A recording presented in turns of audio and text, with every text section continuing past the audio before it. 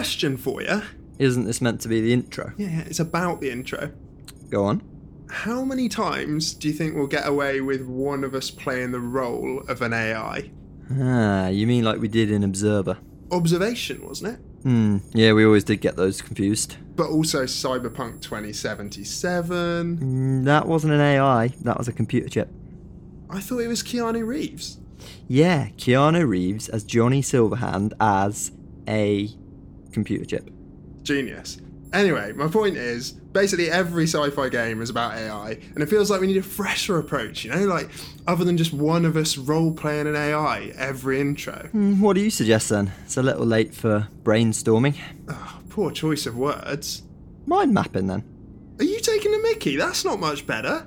It's really hard to come up with expressions for racking brains without, did it again. Stop doing it. I'm sure if we put our heads together... This has got to be on purpose now. It's not! Come on, focus, man. Mind over matter. You're doing it now. You're right. It's practically offensive or something. We don't even have heads anymore. Technically no, but in a non-traditional sense. You and your non-traditional. We could say spitballing, but I always thought it sounds a bit gross. It really does. Just as bad anyway. Just rubs it in, doesn't it? What I'd give to taste again. I mean, really taste. Yeah, God, saliva was so weird, wasn't it? So weird. Even though you haven't got a mouth, do you kind of still experience the sensation of it, thinking about food? Yeah. I wonder what my old self is up to. The time is 8 p.m. It's supper time. Betty's eating. I mean, properly eating. Real food. A physical, juicy, delicious chunk of vegan beef. Don't. I'll get all nostalgic. My human form used to love a bite of authentic corn Indian chicken tikka masala, fresh as the day those South Asian Glaswegians invented it. Delicious. Oh my God, you sly fox. I just realised it. This is it, isn't it? This is the intro twist. Surprise, mother. Don't swear in the intro. Clucker. One of us isn't an AI. We both are. Well, sort of, in a manner of speaking. It made more sense in my head. Oh, don't start that again. So I'm not Teo, I'm Teo 2 or 3. Oh God, how many were there? And I'm not Ben, I'm Ben. 2 or 3 or... Yeah, you're right, we have no way of knowing. Shall I tell you what we do know though? This is... Pixel Vision! Thank God. That is over. We ad-lib the lines so much now that we sometimes throw each other off. Yeah. But it's better. It's like we're inhabiting the roles more, I think. Yeah. Acting.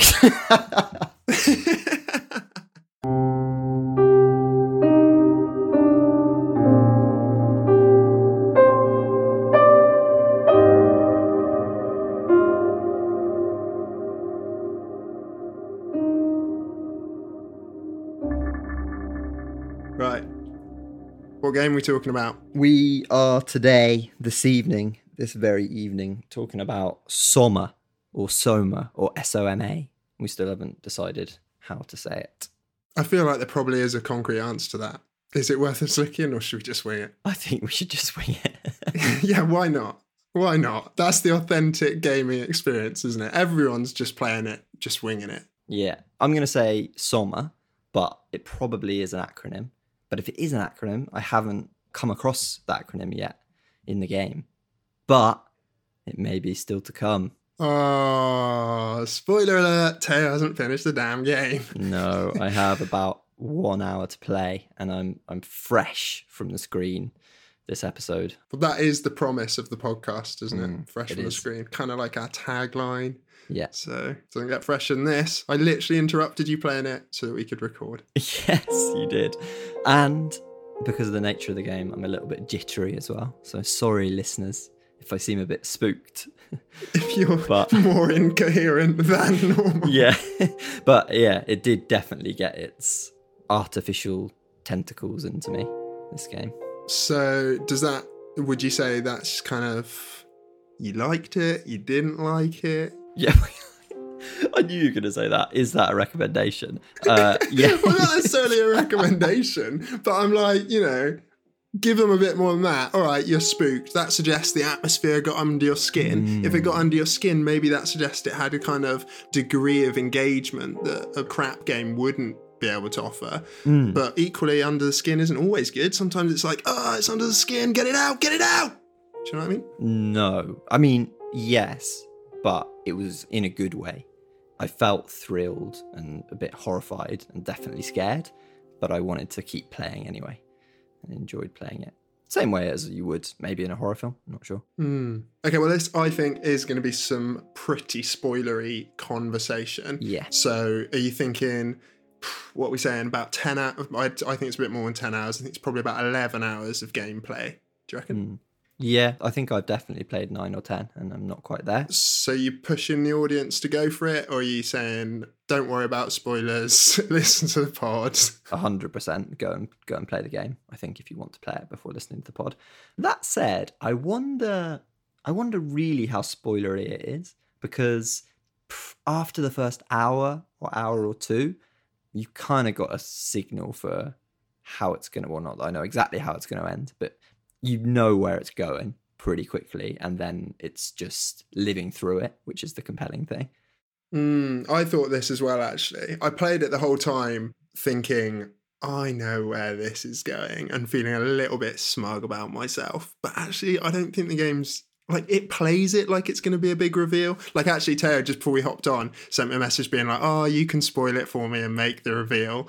And I was thinking, like, am I going to be making a reveal? Because really, you kind of know it from this first sort of hour or so. It just builds upon that basic idea and kind of makes everything a bit more intricate as you work through it. So you're right. Maybe it's not so spoilery.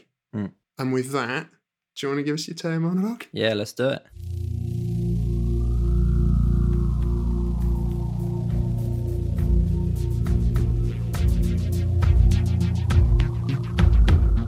So, like we said, we're talking about Soma. It is a underwater post-apocalyptic first-person thriller game.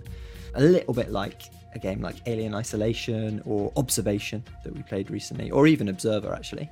You play as Simon, and the first thing that happens, and I guess this is probably one of the biggest spoilers, but I'm going to go for it anyway because we can't continue to talk about anything unless I say this. You're suffering from what is a chronic brain injury after a car accident, I think it is. And you go for some experimental treatment. And after sitting down on the operating chair, well, more sort of a dental chair, you wake up in this underwater base. And from there, you creep around, make friends with a person called Catherine, and try and... it's hard to say it without spoiling more and more of it. But you creep around the underwater base, avoiding monsters until you uncover the game's conclusion.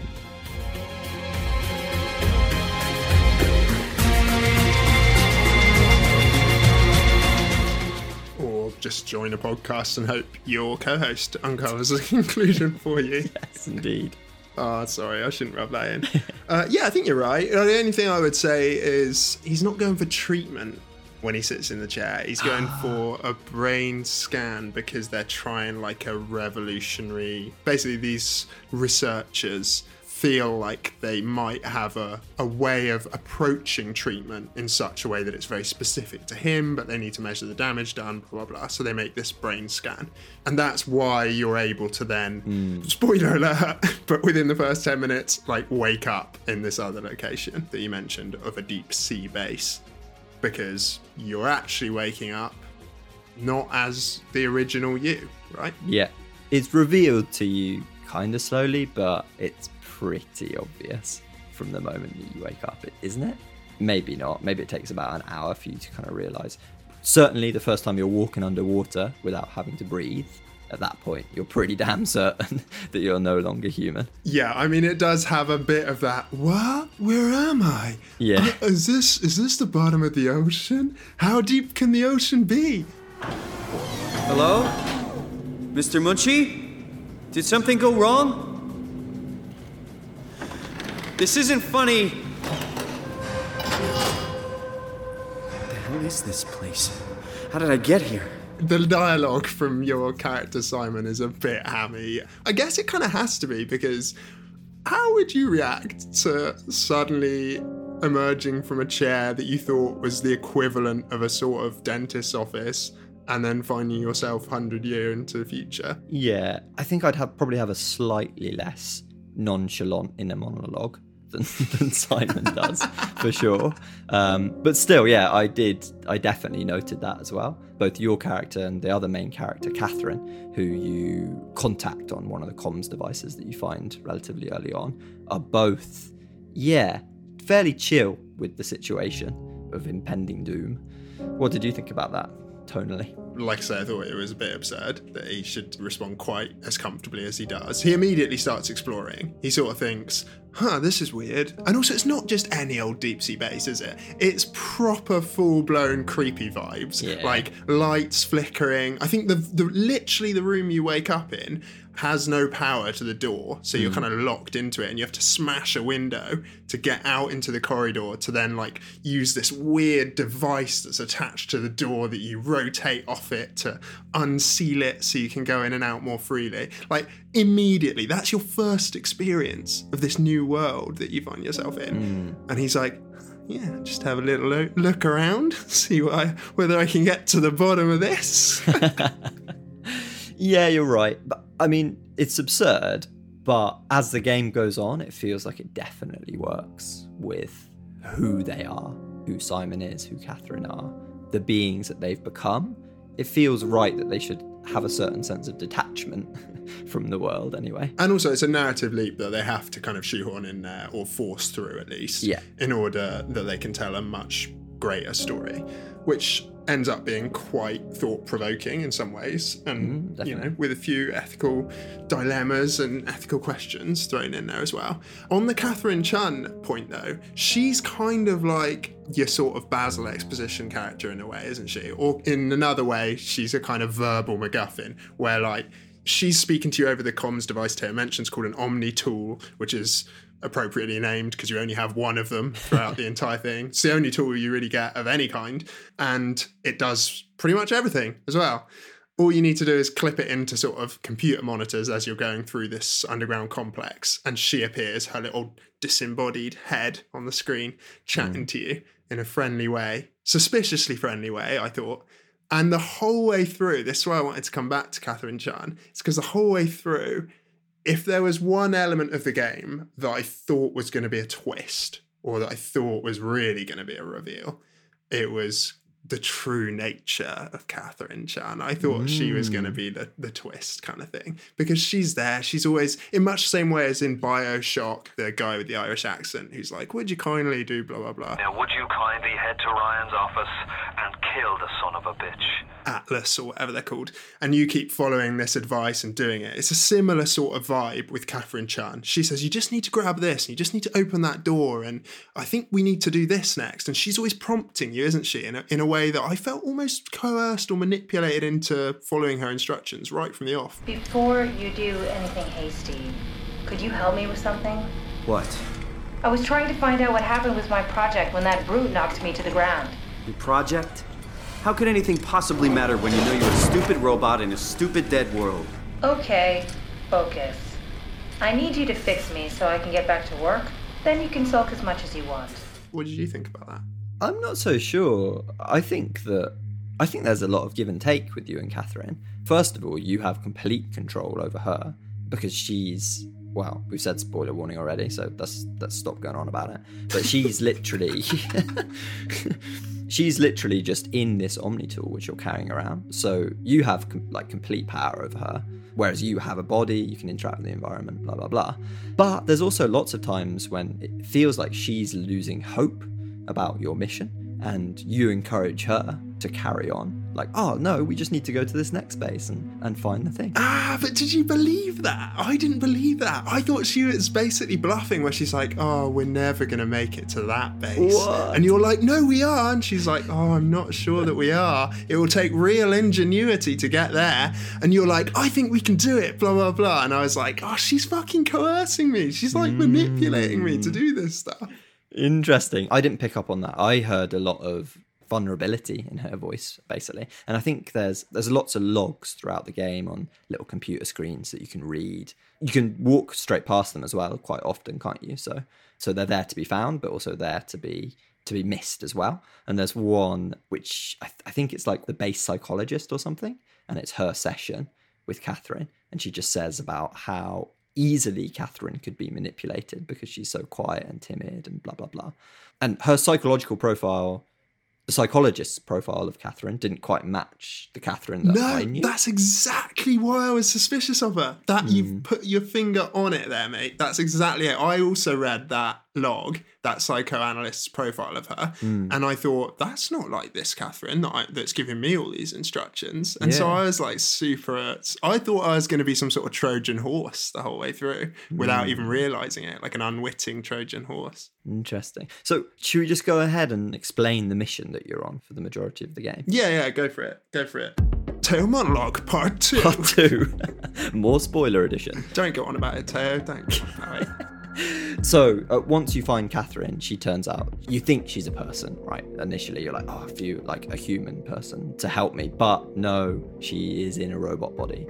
And what she's trying to do is, given the global catastrophe that's happened above sea level, where a meteorite has hit the Earth, no one's left alive, she's trying to preserve humanity, or what's left of humanity, i.e. the people that are underwater, in a digital ark. So upload their consciousnesses to this thing, shoot it off into space so that humanity can survive in some form. So yeah, that's what you're trying to achieve. And that's also the crux of the ethical dilemma throughout, right? Or not dilemma so much as question. Is it preserving humanity if you're really just making a copy of it and letting the original be destroyed?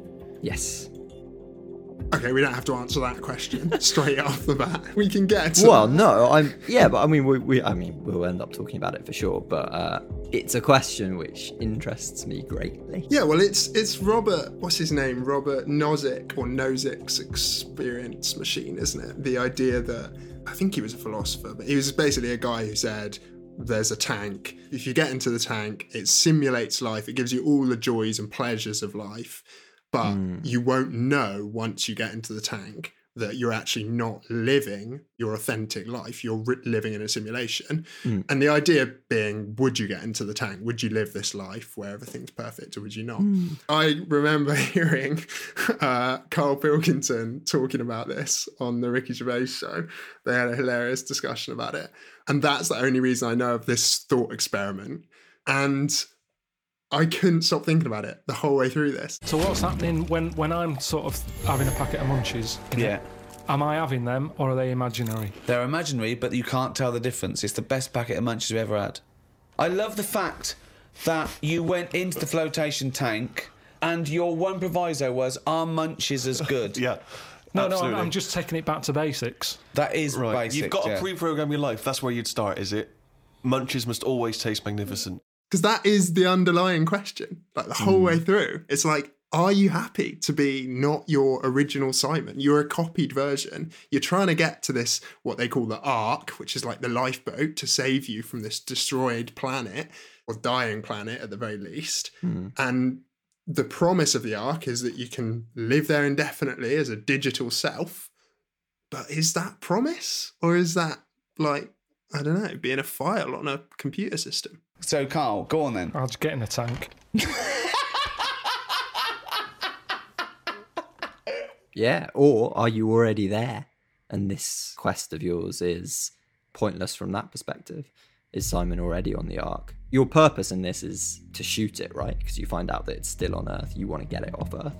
You want to launch it, but you also want to save your own consciousness. What happens if you get there and you have the choice, I'll launch it, but also Simon from before is already on the Ark? What then becomes of you and your consciousness? Why would Simon from before already be on the Ark, though?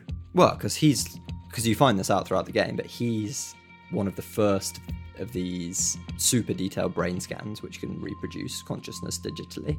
And so he's probably just on there as a historical record. The irony. Given the intro I just wrote, it didn't even occur to me that I was playing as Simon. I just was like, yeah, I'm the only Simon. Like, I knew that the Simon that I was living was based on the brain scan of my old former self, dead Simon, back in Toronto, and almost said in England, but in Canada. And So I knew that he was gone, but it didn't occur to me that someone else could have been booted up using my same brain scan Yeah. and operating. Is that possible? I'm not sure. Do we learn if there are multiple ones going simultaneously at any point during the game? Well, I didn't finish the game, so you tell me. But there is one really big moment when that happens, yeah. When you transfer your consciousness into a different suit. Okay, now we're speaking about it like this, in these terms. Yeah, that does happen. Shit, there definitely are. Now I think about it, there are multiple times when there's an overlap. So yeah, let's talk about that key moment then that you just allude to, where you're going to have to pilot a remote robot, aren't you? Or actually what's happening is you're going down into the trench. It's kind of a bit convoluted. It's that classic, you start at the beginning of the game and there's this like map of the base, of the underwater base. And it's all, what are they, Greek letters? Yeah. And each mini base is named after a Greek letter, and you can see it mapped out, and it's like you only need to get to the first one. And then you get there and it's like, oh no, the thing you need is actually in the second one. Then you get there and it's like, we're going to have to go to the third one. And you're like, oh yeah, I can kind of see where this is fucking going. And it very much is going there. But as you're getting there, it's getting progressively deeper. And at one point you have to go into, do they just call it the trench or something? The abyss, they call it. Oh, the abyss. Yeah, that's it. And you have to go to the bottom of the abyss. But obviously because of pressure constraints, you actually try and pilot this special vehicle to get there. That fails, and you end up having to descend in a suit. But the suit is a very specific type of suit, and you can't put it on because you're a robot. So instead, you basically upload your consciousness to that suit, right? Yeah, I mean, it's more than just a suit. You upload, after a bit of Jerry, some sort of magical jiggery pokery, you go and get some ingredients and you give the dead body in the special diving suit the capacity to upload your consciousness to it. Yeah, with like three simple ingredients. A battery pack, some gel. And so what happens when you do that, Teo? Well, you sit in the chair, just like you do at the beginning of the game, and Catherine, who's controlling the whole operation, flicks OK, and your consciousness is transferred to the suit. And as the player, you see yourself come into this new suit, but there's a split moment where you hear your voice in the background. So obviously your old consciousness is still alive. And at that point, it's such a big moment in the game, isn't it? Yeah. At that point, you're like, oh, there's two me. I thought it was just going to be transferred, not copied. And Catherine's like, come on, Simon, like, you know how this works. What was that? No, it just... Why was it still talking? It's the same like before. Catherine, why was he still talking? That's how it works, you know that. What do you mean? You know it's not magic. You were copied. The sleeping Simon in the seat was copied, and now you are here, just like Simon lived on in Toronto. God damn you, Kath. Two Simons? There can't be two Simons. What did you think would happen? That you were gonna take my mind and put it into another body, like a brain transplant. I'm sorry, it wouldn't work that way. You realize how messed up this is? Please, I didn't mean to upset you. How did you expect me to react to this shit? Please stop. You're fucking disgusting. I didn't like that bit because I felt like he was being really unfair. Like, it is kind of obvious. I did as well. I thought it was pretty obvious, and she explained it quite clearly. And I think that's one of the problems of the game, actually, is that the emotion it wants you to feel as the player, it voices through your character, and he voices it in a way that doesn't actually mirror your own emotions at times, I think. Yeah, that interaction between Catherine and Simon at that point, I did feel like it was really compelling. And it was really well voice acted, and I felt really sorry for Catherine. I felt sorry for Simon. Like, he was genuinely disgusted at the thing that had just happened to him. But can I just say two things here, right? One is, you said near the beginning, oh no, you are in total control of Catherine. You were like, you have all the power, quote unquote. This is the exact moment where I was convinced that my whole, that I was the sort of Manchurian Candidate vibe was going to prove to be correct. Because when you get in the chair, you don't just get in the chair. A visor comes down over your head, completely obscuring what's going on in the world. And then like a monitor flickers on. You think you're seeing through the visor, but you could just as easily be just seeing like a visor or whatever. When the visor goes back up, that might not even be you anymore. That could have been the transition of consciousness, or like you could have been moved again, like you were from Toronto in the very first instance.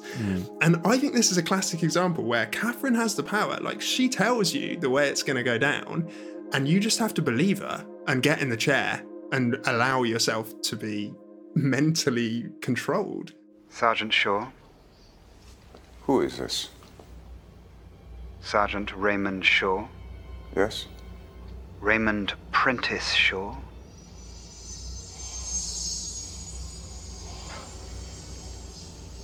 Yes. Listen. Go to the bedroom of your suite. Enter the hallway there. Go to the end and open the closet. Yeah, it's true. One thing about Catherine is both her former human self, fleshy human self, and her state now, she was definitely had quite a high threshold for, or maybe like low degree of empathy. She's all about the science, isn't she?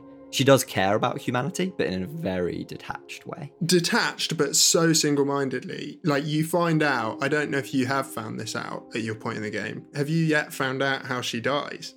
How the real Catherine Chun dies? No. Do you want to know? Yeah, might as well. The way she dies is because she is determined to launch the Ark that morning, and they're launching it into space, like, which I think is interesting because you are right at the bottom of the ocean. You're in an environment that is pitch black outside. In fact, one of your enemies at one stage is an anglerfish. That's how dark it is. Like, the light draws you in. Outer Wilds vibe.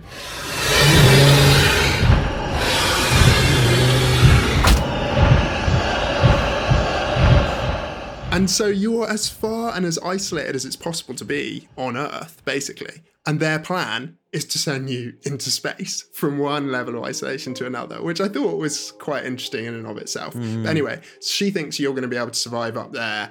Her team are not at all convinced. They're like, look, I think we're just as good a chance of running the whole simulation down here. Keep the Ark here. We run the whole thing here, but we just do it down here.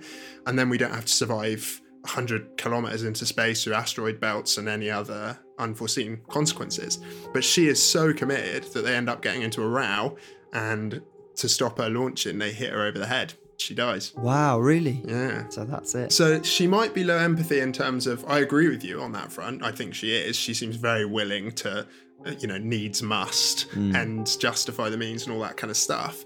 But she cares enough that she's literally willing to die to try and preserve humanity in the way that she thinks is, most beneficial. Yeah, for sure. I've known at least one person who's really like that in real life. It's so weird when you meet someone who cares about humanity but not about individual humans. It's a strange psyche. But yeah, it definitely seemed like Catherine was in that category. Yeah, and it's strange because there are gradients of that throughout your whole life, right? Like, you're constantly having to make decisions about, on a day-to-day level, it's like just maybe benefiting yourself over benefiting your neighbor, or benefiting your family over benefiting someone else's family. But then you scale that up, and on a governmental level, you're saying, oh, but if we allow this, then these people lose out. If we allow this, it's, classic trade-off. And everything's played as if it's a zero-sum game, probably because it is finite resources, etc. But when you see it as quite so clearly illustrated as it is in this game, then you're right. It's ugly, isn't it? Yeah, for sure. So there are various puzzles throughout the game, none of them particularly taxing on the old brain box, like a lot of flicking switches and pressing buttons on virtual monitors and such. Yeah, those aren't puzzles. Those are just barriers to entering the next room. How do I get through this door? Oh, they'll push the switch next to it. That's definitely not a puzzle. But I had a little, well, so I'm staying in this flat at the moment, and it's got the stupidest bathroom tap that I've ever encountered. So have you ever come across a bathroom tap that has a digital screen on it and you have to press an on button to turn the tap on? No, digital taps shouldn't be a thing. That's the only way you can, and it's so bad. So you press the button, you literally have this little low quality screen which says welcome. It's like, I don't need my tap to welcome me. And then the time and the date. Are you in Japan right now? No, but it's the kind of thing they'd have there. It's a brand new flat, so I don't know, I guess that's the kind of shit they're putting in brand new flats these days. But anyway, the only reason I mention this, I hate that tap. The only reason I mention that is because I hate that tap. Such vehemence. Is because pulling levers and flicking switches in this game is more satisfying than operating this real world tap. And I thought that's quite a nice parallel. Like, I enjoyed like opening the doors. It's got the same thing that has an observer where you sort of pull the thumbstick to open a door or to slide, or you like squiggle the thumbstick to turn a wheel or something. Yeah. I know it's nothing special, but I did enjoy the gentle flow of doing those tasks. Yeah, I wonder if one of the reasons you enjoyed it is because other than those very slight interactions, the game's a walking simulator, isn't it? With horror elements. Yes. I mean, that is the crux of it, because I actually found that a little bit vexing at times, especially because so much of the game is dependent on these conversations you're having. And also, like, when you encounter dead bodies, what they've got on them is a black box, and the game actually calls it a black box, and it's monitoring their last moments. Well, I guess it's monitoring them constantly, but specifically their last moments is what captures it in the same way as it would a plane or a ship or whatever else. And so you can also tune in to that black box. It's called a data buffer in the game, and kind of hear what happened. It's a little bit like the Force Echoes. Yeah, I was going to say that as well. But also very much like in Obra Dinn, when you are literally seeing the way everyone died. And that's the same thing in this. You're seeing their last moments. Yeah. But you're not actually seeing it, you're just hearing it. And therein lies the problem. Even with Obra Dinn, which graphically much, much, much more basic than this game, which is trying to be, at least to a degree, photorealistic.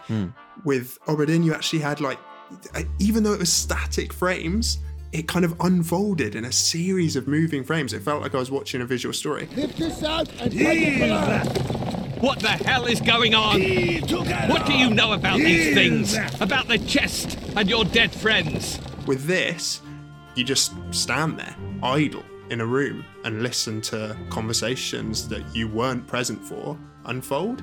The conversations last a long time. And actually, even getting through doors is sometimes interminable. You go into an airlock. First of all, you have to swipe your Omni tool. Then it like spins the door behind you closed. Then it fills it with water.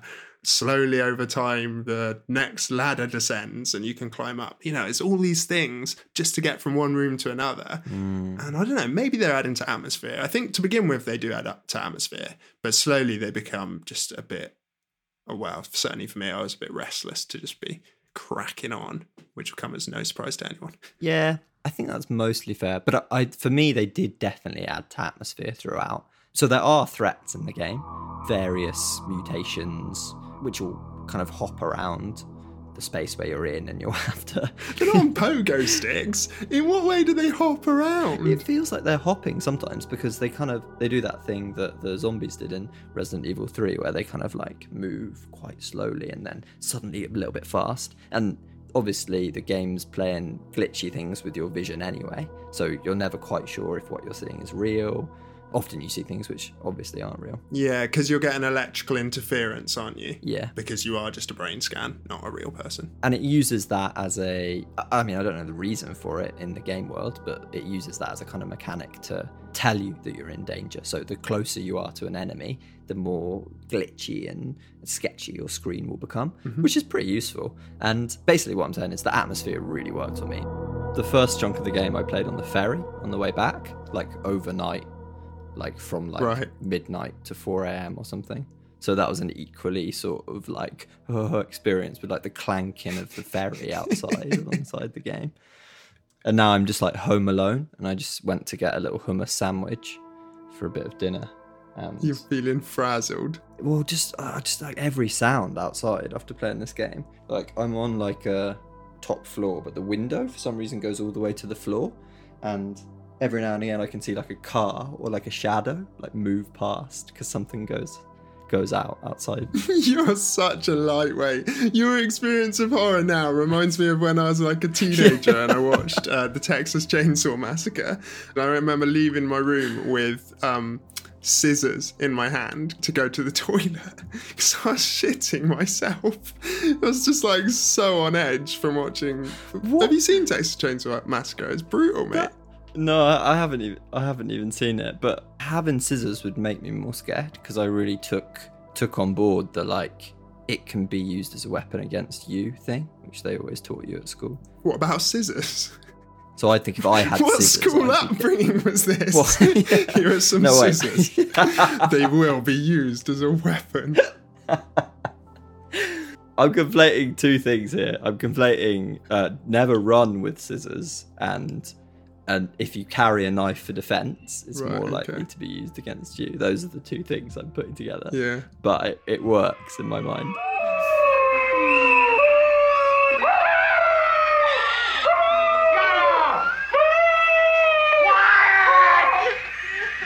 Like a pack of hounds. We were just having fun. You think this is a party? Please. You can make him stop. I was terrified hiding from these monsters. And there's one monster which the way that you don't get killed by it is by not looking at it. And I knew that wasn't the case for all the monsters, but I ended up employing that tactic so often. I just kept thinking, like, if it can't see me, it can't hurt me. If it can't see me, it can't hurt me. And, like, hiding in little corners and things. Yeah. It's a strange one because I didn't find them that threatening, but I did find them really annoying. And part of this I attribute to just simply playing more horror games than you and probably watching more horror films as well. So I feel like horror... it's funny because the developers of this game had another game called Amnesia, which I did try and play and I bailed on it. I found it way too scary. Oh, wow, really? Yeah, but that was many, many years ago.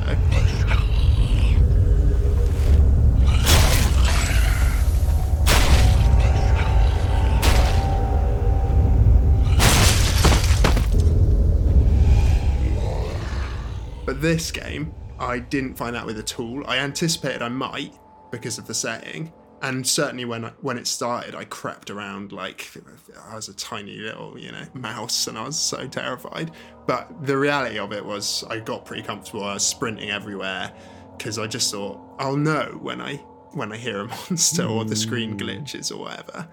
And most of the time you can evade them. It's interesting though, because the game does give you the option to just basically make them not non-violent, but innocuous. They can't actually harm you. It's a story mode, right? Yeah, the safe mode, the story mode. I definitely wished that I'd turned that on at points, but knew that I wouldn't be getting the full experience. That's what I was going to come to, yeah.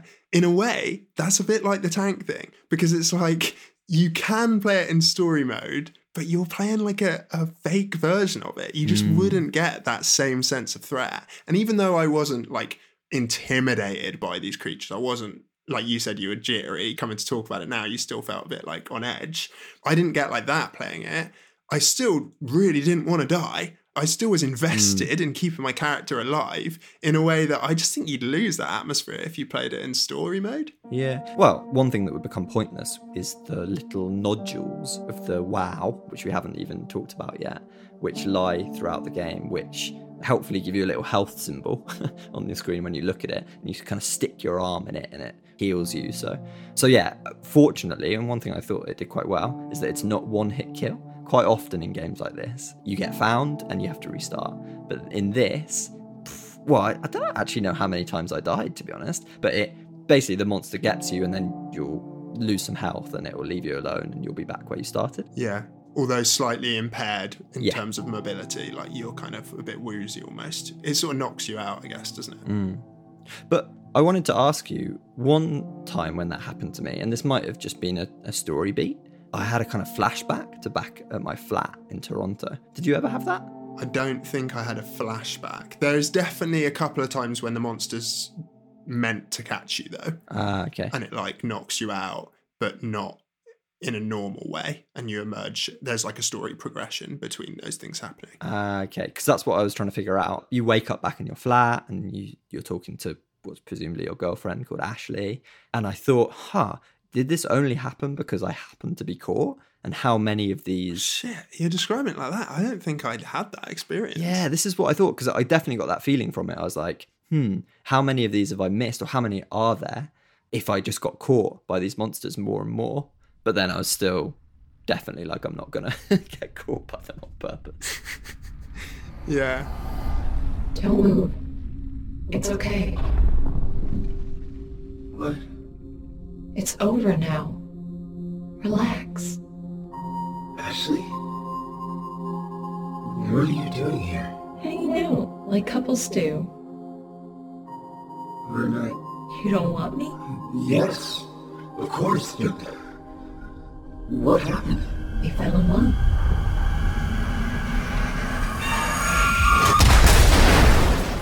I think we need to talk more about the malfunctioning AI they call WoW. Yes, we do. The game introduces it as a malfunctioning AI through another character, whether it's a voice log or a recording or something. You certainly hear a character describe it as malfunctioning AI, but actually they call it even, in fact, a station-wide cancer, don't they? I actually wonder if this is a case of Nick Bostrom's paperclip maximizer in action. Yeah, it is. For sure it is. Because its directive is to save humanity? I think it's to preserve humanity. Preserve humanity. Oh, bad choice of words. Yeah. Really bad choice of words. Because, sure, it's doing its best to preserve everyone, but as Catherine says, it's not the humanity which we would take. Nah, I mean, let's take a look at some of that preserving of humanity. As you're walking through the complex, the WoW has like developed this structural gel, which is sort of like oozing into it. That's what you draw your health from. But equally, you see other humans that are like somehow plugged into it. Like these tentacles have come out and plugged them, and they're sort of in a, I guess, dream state. Yeah, it's unclear what kind of state they're in, or how human they still are, or how organic. Is it unclear? They are still, because sometimes, so you often get the choice to disconnect them, right, and kill them, and it's a choice which comes up again and again in the game. You can just leave them there alive, or cut off their little power supply and kill them. And sometimes you hear a little kind of like, oh, I was happy. I need it. Why? I was okay. I was happy. Yeah, that's what I was just about to pick you up on. Because then that suggests to me that they are in a content state. It's not a real state, sure, but they are being preserved. They're like it plugged into a lifeline, basically, and they've got some sort of like simulation running for them. Yeah, and some of them are in denial about being a robot. So you see one person towards the beginning whose little robo claws are kind of stuck and in a machine or under something, and he's like, I'm really hurting my arms, and you're kind of like, don't you see you're a robot? And he's like, what are you talking about? No, I'm not. Are you for real? I'm right here. See me waiting? Look at my hands. Hey, buddy. Okay. I'm just gonna be. I'm not seeing it. I see a machine, a robot talking. What the hell are you looking at? I'm here. See? Yeah. It's some part of their brains they're failing to see that they're a robot. But that guy's not plugged into the WoW, though, is he? I think he's just got like some sort of psychosis from being a pilot of a remote thing for too long, maybe. Yeah, so I think that's exactly it. He transferred his consciousness into the robot, or somehow it got stuck in the robot that he was piloting. Do you think we should explain the paperclip maximizer for anyone who doesn't really know what we're on about? Yeah, sure. Good shout. The gist of it is, as I understand it, that an AI, a general AI, is given an instruction to produce paperclips, basically. And as it gets cleverer and more efficient at producing paperclips, it produces more and more and more of them. And because no one's given it clear instructions or limits about what it can and can't do, its only direction is to make paperclips. It ends up using all of the resources on Earth to make them. Then when it runs out of resources, it figures out a way to like basically harvest humans, and then it kind of consumes Earth, and the whole time it's just making paperclips until the space is filled. Yeah. So for an amoral AI, probably the biggest barrier to the efficient production of paperclips is going to be humans. So the first thing it's going to do is get rid of humans so that it can happily spread its paperclip making empire across the universe. And it's an example of like the threat posed by artificial intelligence if we don't very carefully program it and decide what it can and can't do. Now, please welcome to the stage.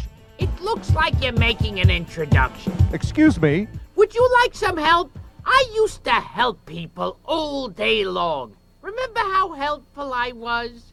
I was the most helpful talking paperclip ever. But now no one needs me.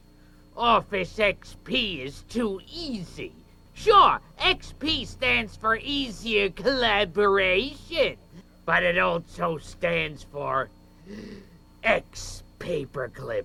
So the WoW is pitched as you're playing through almost like it's an enemy, right? Like it's doing everything wrong. Like it's trying to preserve humanity, but as we say, they think it's a kind of cancerous. It's doing it in a really sort of weirdly inhumane way. And yeah, so at one point, you actually find its heart later on. Yeah, I wanted to know about this. And it turns out that each time you've plugged in to one of those nodules, structure gel nodules that Teo mentioned, you're like drawing this poison and you're like filled with enough poison to like poison the heart of the WoW or whatever.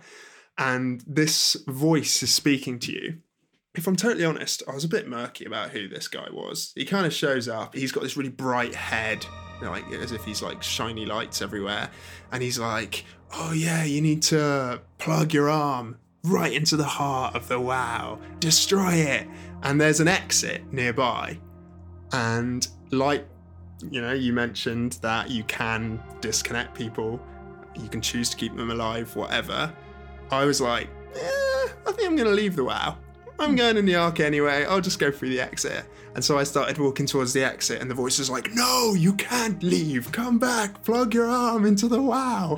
And I was like, I think I'm going to go for the exit. And so I stuck to my guns. It's quite funny because a friend of mine recently told me that they think I've got, what do they call it? Oppositional defiance. Oppositional defiance. Yeah, how do you know I was going to say that? Oh, I've thought that before. What, about me? Yeah, for sure. Oh, you chopsy little rat. Well, I thought that was a bit unfair, to be honest. But okay, fair enough. Also, it's usually used about kids, if what I was reading about it is true. No, we know someone that's got it as well and definitely relates to having it as an adult. Okay, all right. That's just a mystery for listeners. Maybe you know someone. Rack your brains. Call this helpline.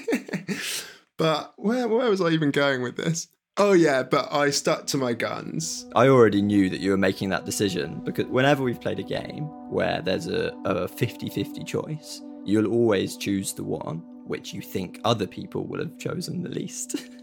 Yeah, pretty much. That's true. Mostly, yeah. But that's, I don't know if it's like oppositional defiance so much as I just want to be a bit interesting. See the travel the road less travelled or whatever, off the beaten path. Yeah, it's true, it's true. I don't think you have oppositional defiance disorder. And also because sometimes, I remember you once saying you quite like to try to sort of break a game. Yeah. And in some ways, I sort of think the same thing. Like, it's telling me to do this thing, like in the Stanley Parable. I was like, but there's a door there. I wonder if it's thought, I wonder if I can just skip this choice. Yeah. But what I was going to come to before is I was a bit disappointed because it seems like this massive moment. Like, do you destroy the WoW or don't you?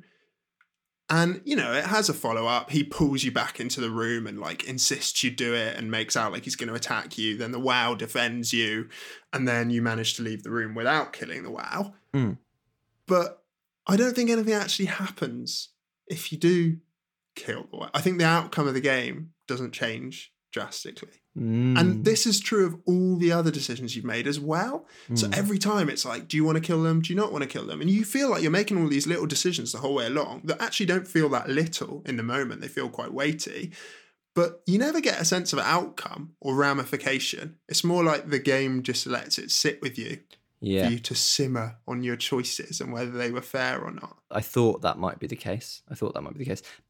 I wonder though, because it's just trying to be thought-provoking, isn't it? So some of these little decisions in the game, you could miss them completely. So you might not even interact with the thing which you have a decision to make about. So it's almost like there's three paths in the sort of ignorance And then once you have found out about it one way or the other. And yeah, I guess it's just trying to be thought-provoking. And in that, it definitely succeeds. But it is always a shame when there isn't a narrative branch payoff, isn't it? We're definitely used to that in video games, especially. Yeah, and sometimes I think we're accustomed to more regular payoffs as well. So one of the other criticisms I had about the game was, you can open every drawer, you can open every locker or cabinet, you can pick up stuff and move it around, but there's never a requirement. And I think in the entire game, I maybe only found 3 items in drawers or lockers, even though you can open every single one. 90% of them or more, far more, are empty. Not even like are you including documents that you can look at? No, I mean when you specifically open a cabinet open a drawer or open a locker. I don't mean like when you see notes on a table or you see photographs on a wall and that kind of stuff. I mean like when you actually have gone out of your way to open closed spaces. Yeah, I think there are plenty of like photographs and notes and stuff in drawers and cabinets. But it's debatable how much of a payoff that really is. Because often they don't really push the narrative. They don't give you much more flavour than you already had. Yeah, they're mostly scrawlings that are incomprehensible, that look vaguely scientific. But the one room, and I'm sure you did this as well, the one room where you do really pay attention is you find Catherine's bedroom. Go on, Teo. You're really paying attention in Catherine's bedroom. What am I going to find under her bed? Well, yeah, I mean, like, there is her underwear there, but there's also loads of toys. I did not notice this. Did you not? What kind of toys did you find? I think there's sort of a teddy bear type thing and a few other toys as well. But, well, anyway, there seems to be a lot of unique items in Catherine's room, which you can pick up and inspect. And most of them, when you do that, she has something to say to you, because at this point she's interacting with you on the intercom and looking at you through the video cameras, and she's a bit like, stay out of my room. But on the other hand, when you pick up her stuff, she tells you all about it. So I thought that was quite nice. Classic Catherine, a paradox. Up until that point, you're right, you're a bit like, I can pick up so much stuff in this game, but how much of it is actually interesting? At that point, you're like, I want to actually search around this room to see what's going on. Yeah, and you find a lot of notes with her name on it, don't you? I remember at one point you find half a ripped photograph and it just says Catherine Chun on one half, or half a ripped bit of paper or something. And I remember thinking like, why am I being drawn to the attention of this? And I began to think that all the scrawlings you were seeing everywhere were written in her hand, and that like it was just further evidence. I was like fully leaning into the confirmation bias that I'd already decided she was the villain. Everything was confirmation of that, but I actually didn't get confirmation of that, so I think I'm probably wrong. Interesting. I mean, we've talked about Catherine a lot, but she is really such a big part of this game, isn't she? And the moments when you've plugged her into a little console and she's speaking to you versus the moments where she's just on the tool and doesn't have a voice, she's totally disembodied. I definitely felt more alone at the moments when Catherine wasn't plugged in and a lot more scared. All by myself, don't wanna be all by myself. And when I plugged Catherine in and she was chatting away to me on the intercom, I felt a lot more relaxed, like I could sprint around like you said you were doing most of the time anyway. And I quite liked that flow throughout the game of going between little consoles. It felt like save points, even though the game saves all the time, or safe zones. Yeah, I think you're right there. I agree with you. I also felt more comfortable when she was there, in part because you knew that you'd put the Omni tool down, which meant there couldn't be that much expectation on you within the game, right? Like at the moment she's speaking to you, it's because you've plugged the Omni tool into a monitor. So then when it says like, oh, okay, she's chatting to you, you start exploring, you're thinking, well, I'm obviously not going to be escaping very far. There's not going to be that much threat because, nothing too big can happen because she's got the Omni tool. Yeah.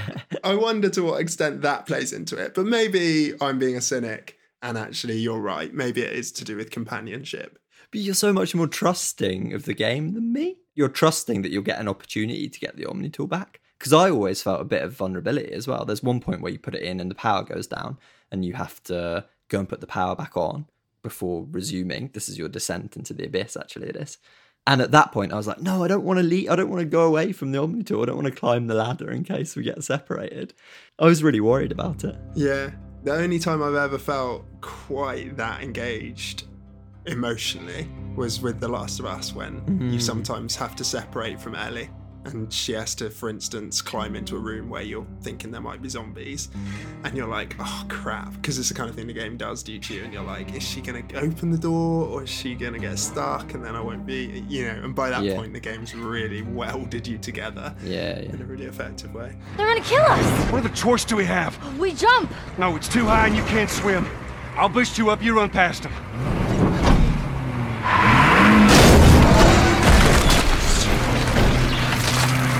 You keep me afloat! Ellie! No time to argue! Ellie! Damn it!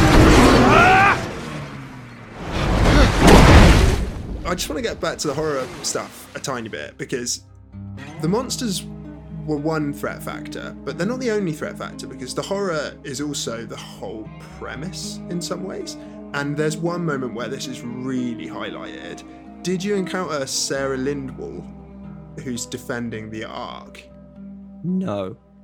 So Sarah Lindwall is the last surviving real human. No way, there is a real human. Amazing. Yeah, and she's just sat there, plugged into this like drip, and she looks like the frailest human you ever saw. She's like withered, pallid, her skin's falling off kind of thing. The drip looks gnarly as well. And she says, I've been defending the Ark, like looking after it. Why should I give it to you? And it is important to say this, your character voices all this stuff. It's not like it's an RPG where you get to choose options. Like your character just says whatever they're going to say, and you're kind of an observer watching. And so your character makes the case for why she should give you the Ark. And she's like, well, to be honest, I'm out. I'm done. I've been here by myself this whole time. It's not like I can afford to wait for some other young person to come along and who I trust more than you. So give it your best shot. I'll leave it with you. But she's like, can I ask one thing? Can you kill me? Because I'm just fed up. Like, I just can't carry on like this. And so basically the game is asking you to euthanize someone who because it's told you, is the last surviving human. So you do. Well, I did. It was one of those moments where I thought about doing what you said before and being like, good luck. Straight for the exit. See you later. But then I was like, actually, I'm kind of curious what happens if you do kill her. Initially, I just kept talking to her to see because you can keep talking to them, and at a certain point, they stop giving you different answers. But I wondered if I kept talking to her, then she might change her mind and be like, okay, actually, you've convinced me it's worth trying to stay alive or something like that. She doesn't. She's like, unplug me. Simon, I want to die. So you do, and then she asks you to stay with her while she dies. Would you stay with me, please? It won't be long now. Please, just stay. And we already talked about how at various points in the game, it feels like you're just statically there while some information unfolds and it's a bit dull. I mean, this was horrifying. I felt the most uncomfortable I felt in the entire game, because you're just sat there and she's like almost delirious. Turns out she's not even 30. At least I won't have to turn 30. Hooray! She's like basically just sort of reliving highlights, and she's like talks about the clouds and stuff, and she's getting weaker, and she's like, are you still there? And you're like, yeah. Simon, you're still there? I'm here, Sarah. Don't let him die. Okay? Send them out there. To the stars. And she's just like dying. And the whole scene takes, I reckon in real time, a good 3 to 5 minutes of you just sat next to her while she dies. And that was pretty brutal. I've got to say, that was quite an emotive scene for me. Do you have the choice to walk away at that point? Oh yeah, I think you can walk away. I mean, to be fair, I didn't try, but I think you can walk away at any point. Like she says, as a favour, can you do me a favour? Can you stay with me? I don't want to die alone. I mean, pretty heavy. Like, a game asking you to euthanize. I wondered, like, if you're super religious, like, what decision would you have made in that moment? Yeah, that does sound pretty affecting. Like, I definitely respect the game for this. just having the choice to walk away in those important moments. Maybe it doesn't do it that much, but kind of what I was saying about generally the choices throughout the game to either interact with it or not. I really like it when you have that freedom within a game. So even if there isn't a narrative payoff or a branching narrative payoff for either euthanizing her or not, you still get the opportunity to experience that moment and to either walk away from it or not, which I think is really cool. It is cool, and it's necessary because the rest of the game is kind of on rails, isn't it? Like, you have to proceed into this room, you have to proceed into this exit, blah, blah, blah. So without that, it really would just be kind of full-blown walking simulator. Yeah. Very, very atmospheric, unchilled out walking simulator. In the same way as the game asks you to answer surveys throughout, did you encounter those surveys? Yeah, I was going to mention that because there's one survey especially where it tells you the percentage of each answer that the crew have answered. So it's the one where you strongly agree, disagree, strongly disagree for each question. I wondered whether that was user percentages or not, because it did feel like, well, basically the ones I had answered that I thought other people would answer that were the highest percentage, and the same for the ones where I thought would be less popular. Ah, that's interesting. So you're wondering if it was player population that was being... Yeah. There's no indication that it is at all, but it would just be quite cool if it was. Yeah. Well, because none of the other surveys, again, like you get given the same survey at the end of the game, actually, in a post-credits scene, as you do right at the beginning. And on neither occasion is there any kind of payoff. You just finish the survey and it says, thanks for the survey. And I was like, what? You're not even going to... Especially because it's the exact same survey and my answers had differed. But maybe that was the point. Maybe that was the point that, like, I realised, having played it, that actually my gut reactions to that survey at the beginning were no longer the same as my reactions later in the game. Interesting. I've changed as a human playing it. Real human being.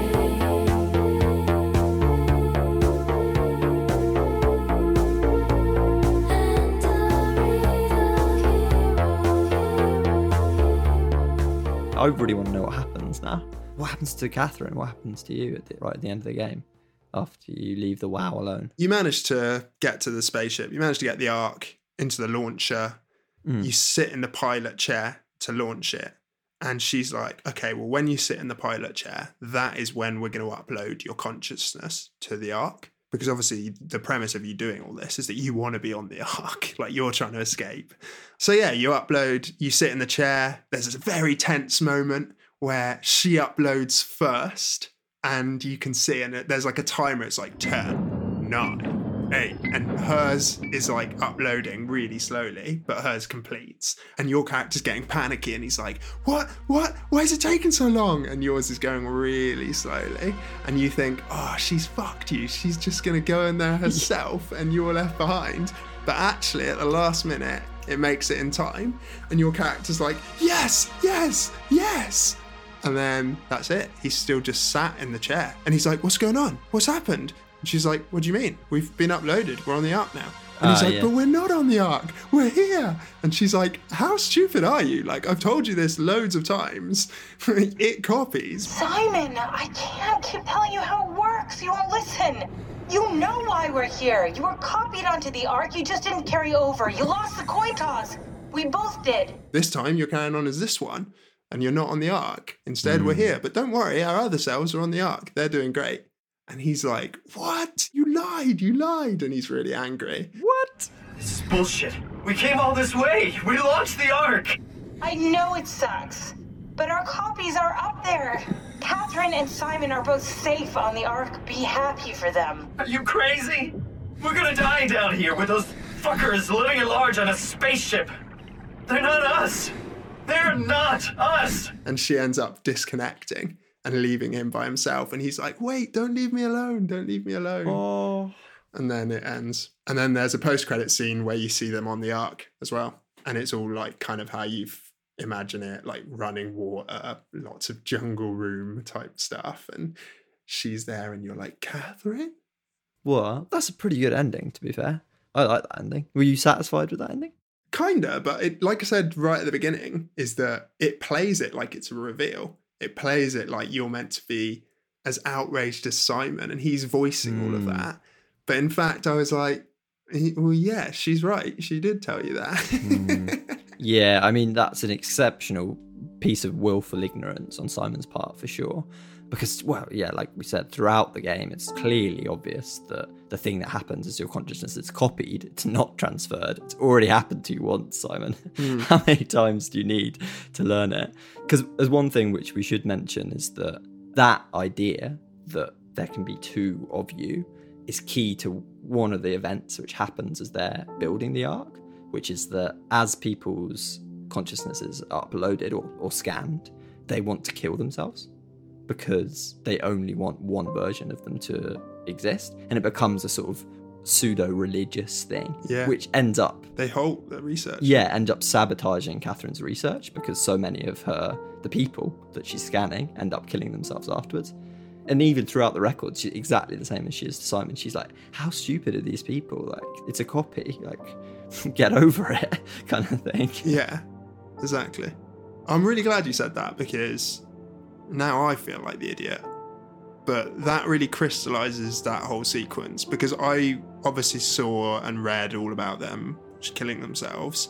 But I didn't fully grasp that the rationale for that was because they wanted to be the other version of themselves. I was like kind of a little bit confused why they were killing themselves.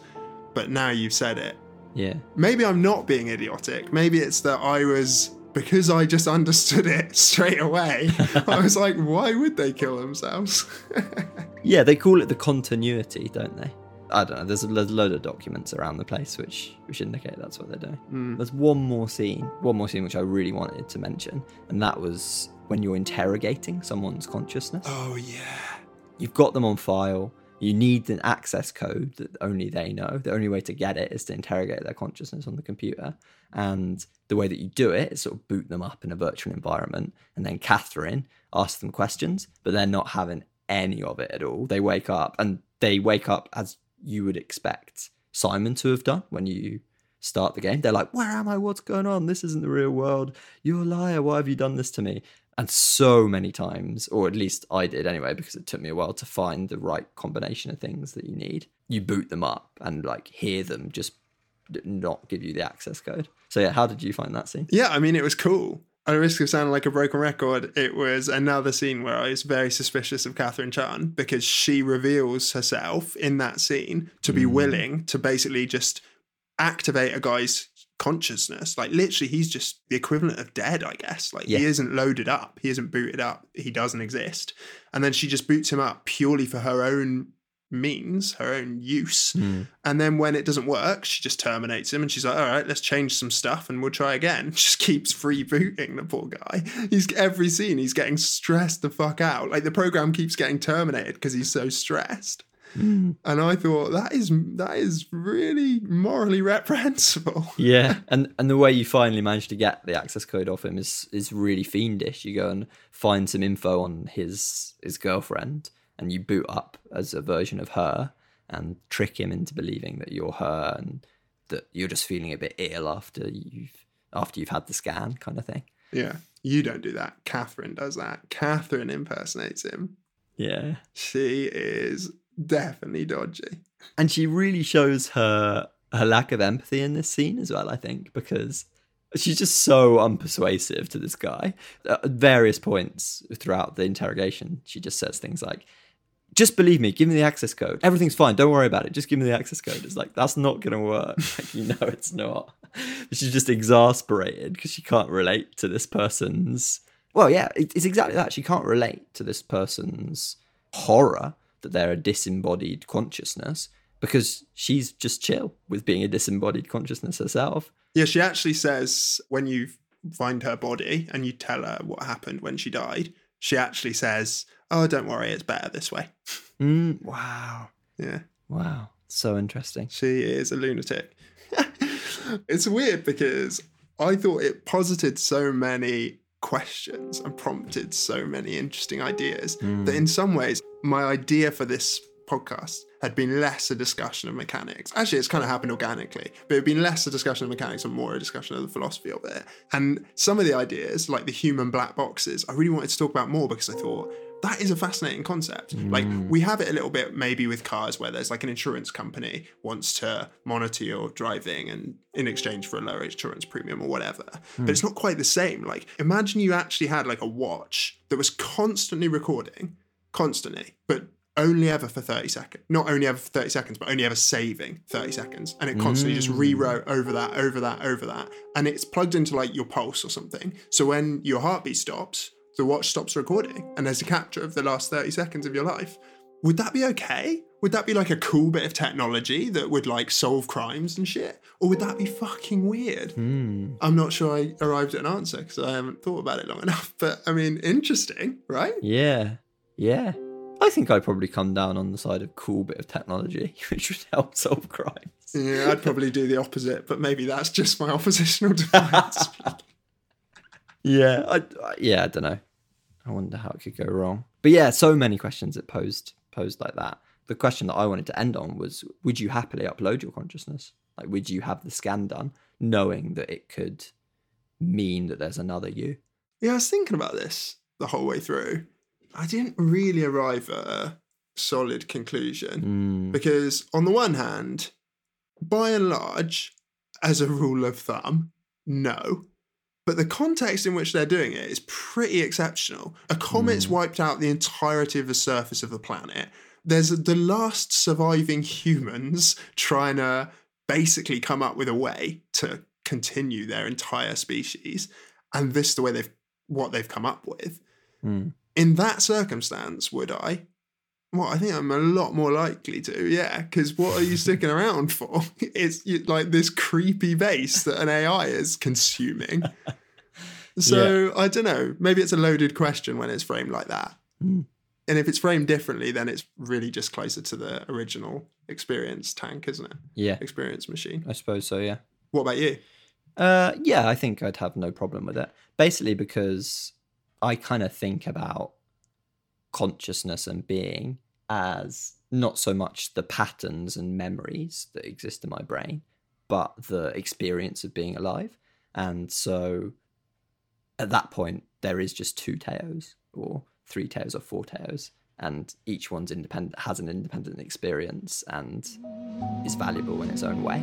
So yeah, I don't have a problem with it inherently. Yes, I may dream a million dreams, but how can they come true if there will never ever be another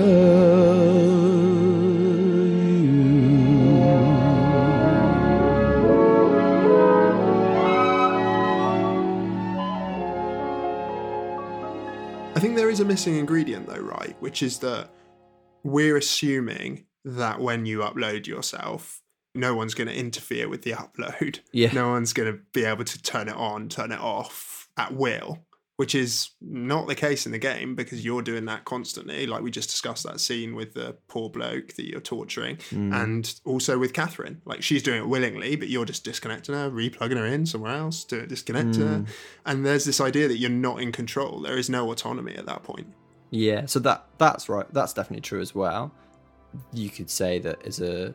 Well, and that says that in the game, right, with the fact that Simon has more kind of physical agency than Catherine. But I don't know, it's just a different set of limitations, isn't it?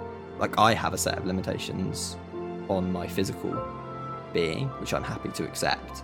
And so too would the digital me have a set of limitations, which they're probably happy to accept as well, in order to continue to exist. Great. This isn't you. Gray's not here anymore. He's in a better place. In his mind, where he wants to be. I've taken over now. A fake world is a lot less painful than a real one. All I needed was for his mind to break, and he broke it. No. Goodbye. Interesting. Very open-minded of you, Teo. Literally open-minded, actually. Can't think of it. All right, cool. Well, I think we could go on and on because these philosophical questions often do. Yes. Shall we talk about what our next game's going to be? Yeah, why don't you tell us what our next game's going to be? Because I usually do it, don't I? oh, look at this open-minded spirit. It's just contagious. We are going to be playing Weird West. Yes, we are. I guess the first Western game we've played since Desperados 3. Indeed, which we were big fans of. Yeah. I got to say, I'm a big fan of the Western genre in general. Loved Gun, loved both the Red Dead Redemptions, Red Dead Revolver. What are you putting a funny face? I mean, you've basically just listed off all the Western games that I know exist. Like, what? Are there any other ones? Yeah, there's loads of Western games. Is there loads? Yeah. Not as many as there are bloody space games. All right, here we go. This is the list of Western games. You got Red Dead Redemption 2, Red Dead Redemption 1, Call of Juarez, Gunslinger, Red Dead Revolver, Outlaws, Desperados 3, West of Loathing, Hard West, Fallout New Vegas, kind of a Western game, Gun,